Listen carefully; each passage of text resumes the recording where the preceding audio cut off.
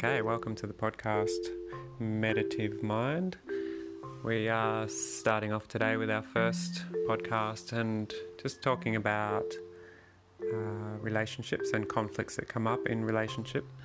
And just witnessing a scene yesterday where two souls were, in a conflict, and both took the position that they were right, and in doing so just escalated the conflict more and more.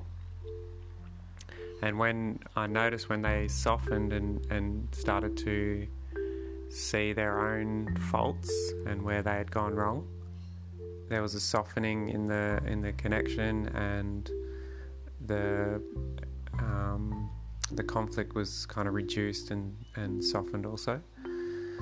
And I think it was just good. My takeaway was that really I just need to look at what I'm doing in relationships. So if someone's got a problem, or I've got a problem with someone else, or there's some conflict in any relationship that I have, it's really a good opportunity for me to look at what have I done to create this.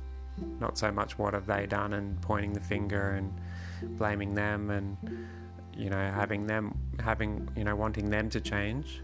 It's more about, okay, well, there's something I can do in this situation that will help, lessen the conflict and create more peace and love in the connection. So yeah, just that's a takeaway just for that one. When there is conflict in your life and you're having a problem with your relationship, first look at, what can I change, or what have I done to create this, and what can I do differently to help increase the love and harmony in the relationship.